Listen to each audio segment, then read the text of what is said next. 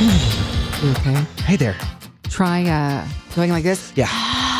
Right on the hands. Okay. All right. This is a colder edition of the Anything But Quiet Time podcast brought to you by Compassion International. I understand eating right now is a good way to keep warm. Chewing? No, just I like the fact that you are spending so much of your energy and calories I'm just going to chew the whole time while you trying talk. to stay warm. I'm still going to chew. You're not even chewing anything. This is weird. I know. Give me some gum. Somebody give me some gum. Get the intern in here. Listen, if they're telling you to eat, you should take advantage of that. That's very true. All right, so listen, it's Rochelle and Carter here. We talk about what we're going through in our quiet times, hence the Anything But Quiet Time. It's a bit of an out loud version of that. And a lot of the country where we live certainly has been affected by power outages and at the very least, a whole bunch of snow and cold weather. Absolutely. And obviously, we've seen this wave going across the United States, affecting places it's never affected before. In our area, actually, the last time it was temperatures like this, these kinds of conditions, it was like 122 years ago. Yeah, so I know it got pretty cold 30 years ago, and then the amount of snow was that Valentine's Day of 1890, whatever. Yeah, I know. It's crazy. At that point, they didn't have like area official things, space heater lamp type things. Oh yeah, so that's true too. Their ink could have frozen, and it could have actually been longer than that, but we didn't know. Yeah, that's true. It thawed, and then they could finally. Also, share. how do they measure that back then? I mean, it was just some guy with his finger in the air after he licked it. Oh, it's -7. I'm sure they had science and equipment. Galileo was way before that. Did you see how they took photos back then? They thought the camera was taking their soul. Not everybody. A lot of people back then. Yes, I'm making 1800s jokes at the expense of 1800s people. Have you seen some of those photos? I think the camera did take their soul. They weren't smiling real big. Oh, my goodness. Okay, so we're having some fun in the midst of just what we've been dealing with, and maybe you live in a warm area, but I think it's been a good lesson in the midst of circumstances, trying to choose joy. And also not getting on the bitterness bandwagon. Speak more about that, because it's super easy. I found myself on the bandwagon. I think I might have been driving it a couple of times. Were you driving it? In my own family. Yeah. Yeah. Yeah. It took some real wake-up calls with my children when they started kind of sharing in the frustration. What do you call children when they get too cold? Children. See, we're here to try to spread joy. Right, you're getting on the bitterness bandwagon with this podcast. Right back on. That's exactly right. So, okay, in our area, the power has really been affected. The energy is just not there because of power plants freezing over and all that. And so a lot of people are pointing the finger at the power plant people, the state agency that is running all this, and going, it's your fault! And in reality, I think it is. But I just think that why do we always, in the midst of whatever circumstance, even if it's an accident. It's the cold. I'm sorry. I sneezed. Pardon me. Bless you. Gesundheit. Why do we always have to point the finger? And I think that's what the world does. That's what unbelievers do. Can I just also, the moment you said that, what do you think of the first circumstance in the Bible of pointing the finger? Where does that come from? Adam and Eve. She did it. This woman you gave me. Yeah, woman you gave me. If you think about it, I don't even know if he was pointing his finger at Eve or was he pointing it at God. Yeah, that's this true. Woman you gave me. That's true. You see, it's never our fault, right? Our fault. And so that's why. Now, granted, this is dealing with a circumstance like this, it's not anybody's fault, but it just always seems like it could be a complete accident. Somebody had a truck bed full of marbles, and it accidentally, just by happenstance, even though they double and triple checked it, the marbles came loose and somebody slipped on them, and somebody's going to get sued. I mean, you just know. Yeah. And I think that's what's frustrating to me as a believer, especially when I see other believers, just the impatience of going, no, certainly, I mean, things have to, wrongs have to be righted. Yes, somebody's if you were the responsible. one who fell on the marbles and it was an accident and you need medical assistance. But especially if you don't, people take advantage of, well, the irreparable harm that, okay, and now some certain situations that's true. And then some it's like, we can't just let it go. It's got to be somebody's fault. And so even a situation like this where the power has been out for literally millions of people where Rochelle and I live. And people have passed away. It's a serious situation. Very serious. But there's just this blame going and there's never patience. And then I look at something like this where we live in the Houston area. And downtown Houston, one of these nights where a lot of the suburbs did not have any power to heat their homes, the skyscrapers were just glowing, or just lit up. You know, it was just like the typical normal Houston skyline. And somebody took a picture of it and said, this is Houston tonight. And you see the suburbs all black and downtown all glowing. And somebody said, our cold evening sky haunted by the obscene radiant glow of empty corporate-owned skyscrapers, while 5 million Texans freeze in the dark. And you look at that, and I instantly had a reaction like, how dare they? How dare they? Yeah. But then you stop to think about it, and you go, okay, the people that work in those buildings are people that most likely live in the suburbs, and they're being told to not get on the roads because of the ice, so they are just going to go downtown and shut off the building. What if the building is a generator? If all those have generators and we just didn't know. See, I mean, this is just going by a tweet, right? Maybe there are factual things about this, but you just instantly see a Facebook post or a tweet and you go, yeah. And instead of going, wait a minute, what if they just couldn't do it remotely? What if they couldn't get down there? What if these are generators? And I just really, see this verse in James 1:19. Understanding this, my dear brothers and sisters, you must all be quick to listen, slow to speak, and slow to get angry. Yeah. Because does it benefit you? I mean, honestly, what if they are like they were at fault? Let's call them these are the horrible people and they purposefully did this. Okay. Sure. Or they just didn't care enough to try to set, precautions and protocol in place. And that's a possibility. But does it merit you at all, physically, mentally, spiritually, emotionally, to react in a way that just causes bitterness to grow in you? That's a very good point. Let's just even say that we know those facts to be true. Does it help us? Absolutely not. But also, why are we having a reaction before we know those facts? And truly, the people who may be family members of the 31 folks who have lost their lives certainly have cause to emotionally respond to the things that are taking place right now. Am I one of those people? And even then, I think there would be the purpose of a pastor or a dear friend to come alongside them and say, I know you're grieving. I know that there are steps in this grieving process. One of them is anger, and there's all these kinds of things but we want to get to a healthier place. And so that's why the scripture is set in place. It's like, if you respond in this way, it is going to be for your best, ultimately God's glory. And holding people accountable, we kind of get obsessed with that as opposed to, all right, but am I in charge of being the one to hold people accountable? Well, but I'm a consumer. I'm part of the city. I was a part of their carelessness or whatever. I think there's a measured way to go about it. And God knows of what spirit I am doing things out of. He sees my heart. He sees my head. He sees my emotional state. And he knows whether it's a righteous indignation or wrong. Yeah. And so I'm not going to probably be working out of a righteous indignation place if I'm heated and upset. I need to maybe take a beat, take it to God in prayer. And if I'm one of those that needs to speak up and say, listen, I was one of the families affected by careless choices. Again, if this is careless, I'm going worst case scenario. Right. But I'm grateful you brought up that scripture. Well, and it should be for any situation, whatever the circumstances are, especially in something that's not life threatening, but even then. And you talk about what is. I think that's why it's an interesting balance in the society that we live in, because as a consumer, as a voter, even we'll say, you should vote, and even petitions and things like that. Let's say action needs to be taken. Yeah, we the people can step up and take action.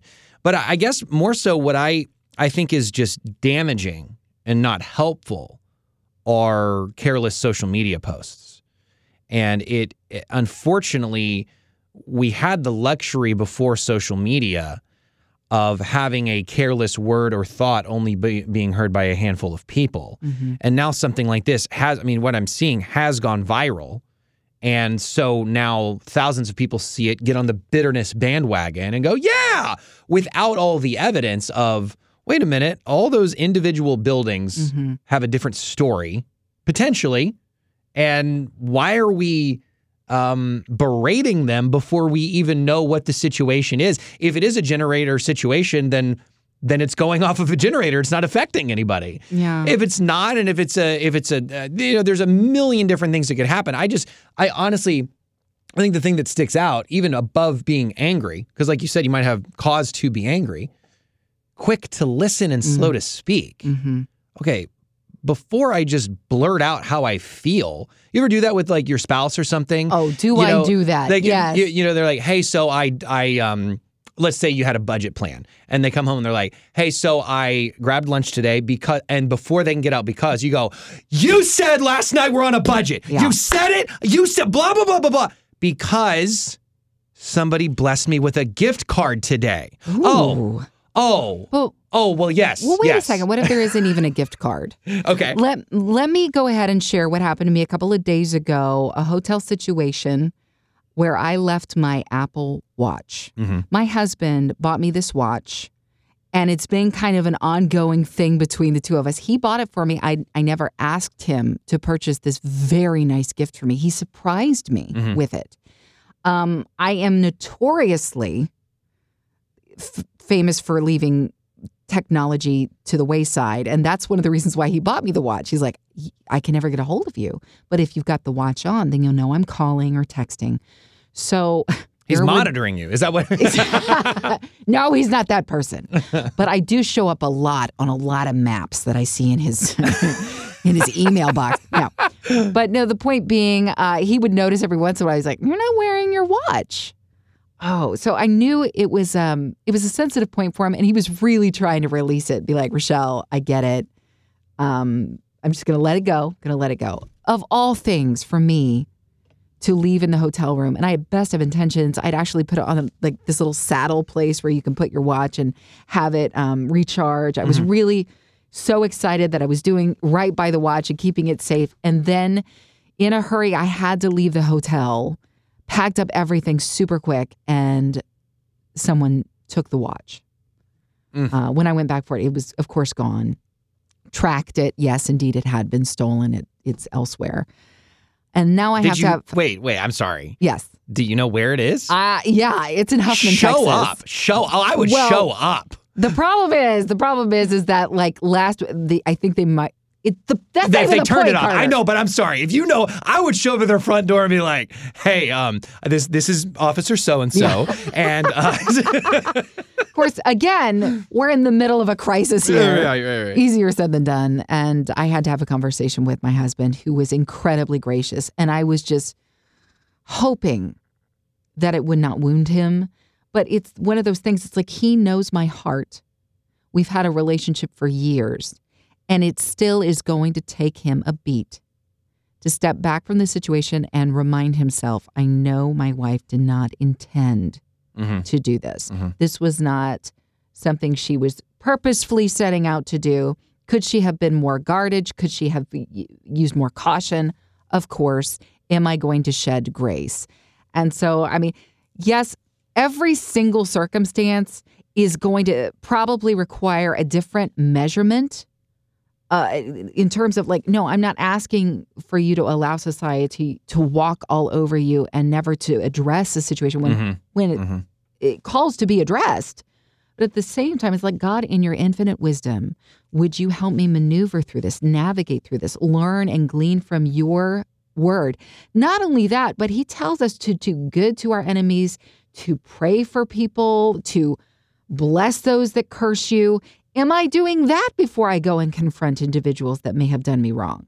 You know, because it puts things into a godly perspective. And I want to have his perspective on these things, not an earthly, worldly one, but a heavenly one. Yeah, I see. I've really because I really try to weigh my words as much as possible, but I have been encouraged with some of the bluntness of Paul in the New Testament. And so you think about, like you said, every situation's different. What measure are you going to speak to? So certainly some families would be more passionate about buildings, that we're being right now. Yeah. And you think about, I always kind of try to weigh how much emotion needs to, in something that I do, how much emotion needs to be in this, because I want it to be calculated and precise and the right thing. But sometimes, you see a family that's begging the kidnapper to bring so-and-so home. Yeah. Something that's blunt and poignant, but emotional. Sure. You are hurting us. I mean, it's emotion, and that should be said right then. And so, I don't know, just trying to weigh all that. But I know you don't want it to go to a careless thing. I think, again, it goes back to the heart of the individual who is sharing. Are you sharing from a place that is benefiting you alone in this selfish moment of hurt and bitterness and anger? Or are you being selfless in trying to serve a community, in trying to serve a greater good, in trying to serve God, number one? So it really does go back to that. And the Holy Spirit will check you on it if you're checking in with him. Yeah, maybe just a quick example. It would be something like, let's say Ralph is the person at work that you go try to eat your food that you brought at lunchtime, and Ralph is the guy that eats everybody's food. You know, the person that eats your food out of the fridge? Yeah, I know that guy. Let's say that. Why are you looking at me like that? Let's say Ralph is that guy. Okay, let's call him Ralph Carter. Ralph, yeah. Well, he eats so much, Ralph's afterwards, sorry. And so let's say he eats everybody's food, and everybody knows this is a problem. We're all talking about Ralph. And so finally, you have a couple of options. You could, in front of everybody, make a joke about Ralph's weight and tie it back to the fact that it's because he eats everybody's food, and you embarrass him and cut him down in front of everybody, and it felt good. Or you could still, with emotion, in front of everybody go, hey, we want you to know that we're aware, and it's not right, and it's not cool, and we'd appreciate it if you would stop. You have two different things there. You have actually a third option, which is to take him aside and not embarrass him in front of everybody, too. Yeah, it depends. I mean, right? It depends on it. I mean, and it's not even you're trying to embarrass him. It's that you are with the group of people that everybody there. I don't think you should do it in front of like the 100 employees that it doesn't affect. But if you're in front of the 10 people that he steals meals from, and you're all in the same situation, perhaps you all go, hey, this isn't cool. Stop eating our food. Stop. And so what's the intention? Are you trying to embarrass or trying to actually fix the situation? Yeah. And God knows. He knows. Yeah. In fact, he knows better than you do about your own heart. What? He knows exactly. And sometimes you're surprised when you discover, and he allows you to discover, because you check in with him, he'll show you. In fact, David's prayer in the Psalms, search me, O God, and know my heart. Test me if there's any evil in me. He wanted to know. And that's a bold prayer to pray. Search my heart and know me. Test. Whoa. I know there's stuff in there that needed Jesus to cleanse and needs to be cleansed out on a daily basis. We're seeing these patterns in society. It's so funny if you ever go through, and this is where I'm at in quiet time, is the book of Numbers. Moving through alongside the Israelites, and just the amount of complaining alone is enough to make you want to just... Yeah, you are over it.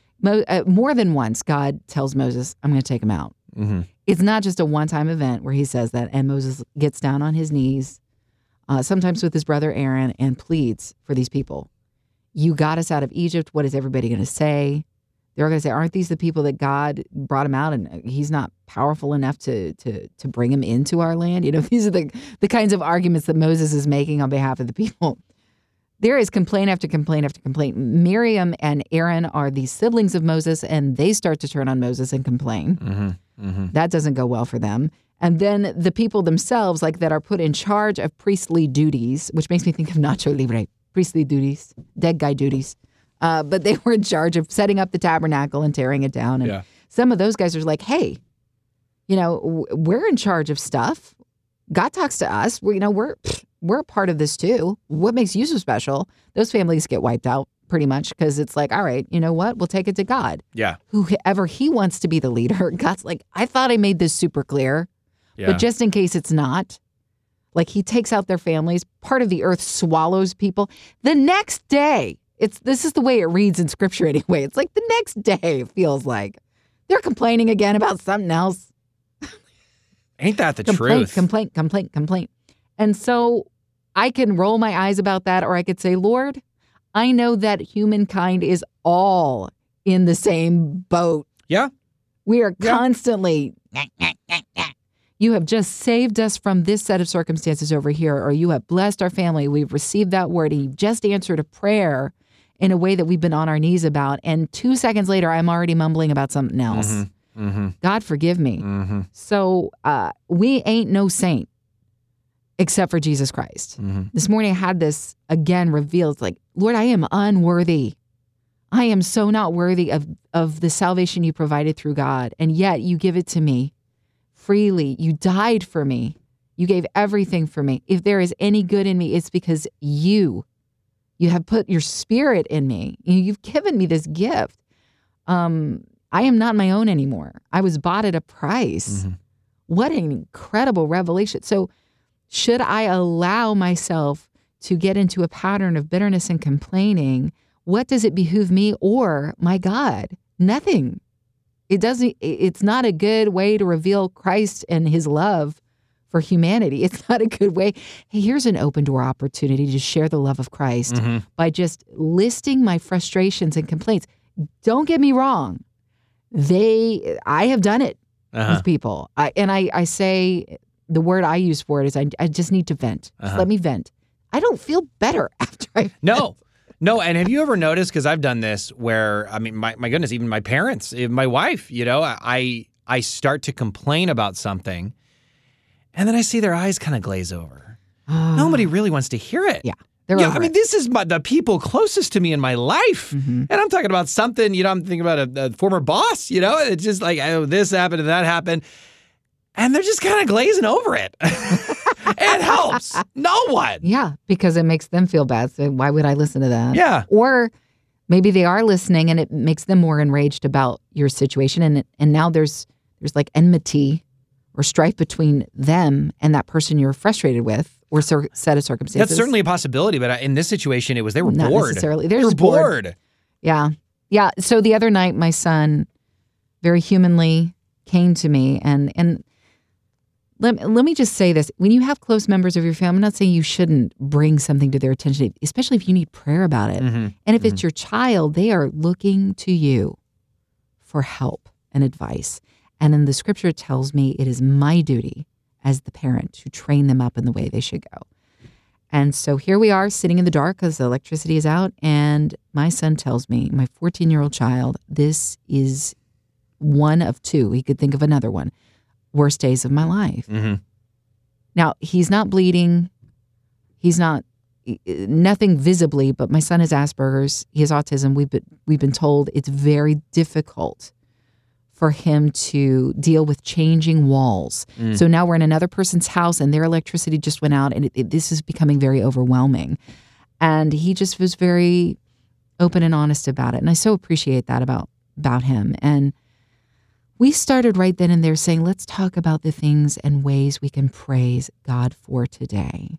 Because he's answering prayer, whether it's the way we wanted it to be answered, Why can't he just answer it the way I want it to be answered? I mean, yeah, I've had those thoughts. Absolutely, I've had those thoughts. But God is like, there, because I've got something deeper for you. I've got something better for you. Can you trust me in this? So I'm going to find in this moment what I can praise him for, and I'm going to let him take me higher.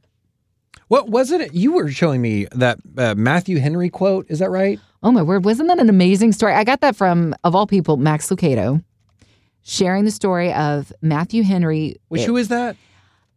I honestly don't know. It's like this guy from the 1800s was sharing about a robbery. Okay, so he says, because I'm closer, so I'll read it. Okay. Here. He got robbed.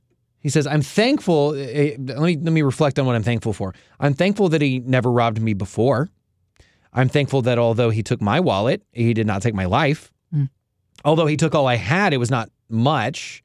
And I'm glad that it was I who was robbed, not I who did the robbing. Isn't that amazing? 4 incredible things to be thankful for, and I you got have robbed. been robbed. I'd never thought that list through. The Apple Watch. That's exactly well, right. there you go. Yeah. That's fascinating. But there's always room to grow, isn't there? Speaking of growth, Hope Notes. Yes. With Compassion International. Hope grows you. And if you don't have hope, well, then you're kind of extinguishing your own light. You know what I mean? It's like, gosh, what's it all about, right? And that is why I get real excited about Compassion International sharing the love and light and hope of Jesus Christ so that people don't feel like that. They know that there is a plan God has for their lives. Compassion International, you can find out more at hopeondemand.com. Well, it's help with the physical needs of kids in other countries. When you have $38 a month that you can give, and it's not just to an organization, it's specifically for a child, a real person that you're sponsoring. You get to write letters to them, you can correspond. And so, yeah, it does help with the food and the education itself. But like you said, if you were just in circumstances in a country like Kenya, where you might even get physical help in that regard, but then you start to think, well, what is the point of life, though? Yeah. Well, that's where the message of Jesus comes in and reminds them, hey, this ain't it. And that's awesome. We're going to help you for the now, but this ain't it. And clearly, that strikes people everywhere on this planet, not just Kenya. Yeah, that's true. We're specifying Kenya, though, because we know about 2 kids. One little guy just turned 2 years old. The other is 18 years old, both sponsored by the same person the same day. Now, they don't know each other, but the reason why the sponsor wanted to cover the needs of both children is because, number one, one's just starting out. And I think a lot of people, when they go online, they see the pictures, they're like, oh, the babies, they're so cute. Yeah. We can really make a difference in their world. Don't forget the older kids, too. True. And that's where the sponsor was like, I want to make sure this 18-year-old is loved on, because his grade education level is still at first grade level. And he may be feeling hopeless. I'm not where I'm supposed to be with my education, ... But now he's going to receive what he needs and be reminded of the hope that is only found through Jesus Christ, and that's huge. That's the thing. Jesus can change anybody at any time. We saw the thief on the cross, the last parts of his life. And I kind of have a habit of sometimes of eventually, if a child's old enough, if a person is old enough, you just kind of write them off. You're like, well, they're hopeless. They're not going to pan out to anything. No, you don't have to sponsor a young child. You certainly could, and I understand that. But there is hope. The hope of Jesus is involved. There's hope for an 18-year-old or a 19-year-old. My goodness. If they pose for a picture for compassion, then they're aware that there might be something more than they know about right now. So again, Compassion International, hopeondemand.com, same place where you found us. That's exactly right, potentially, unless you just Googled Quiet Time Podcast on Apple or something. And you're like, who are these nut jobs? And then you took a chance, didn't you? Take a chance. No, hopeondemand.com, great website with a ton of resources, not just this podcast, other podcasts, articles, videos. And in the meantime, we will see you next week. Yes, we will.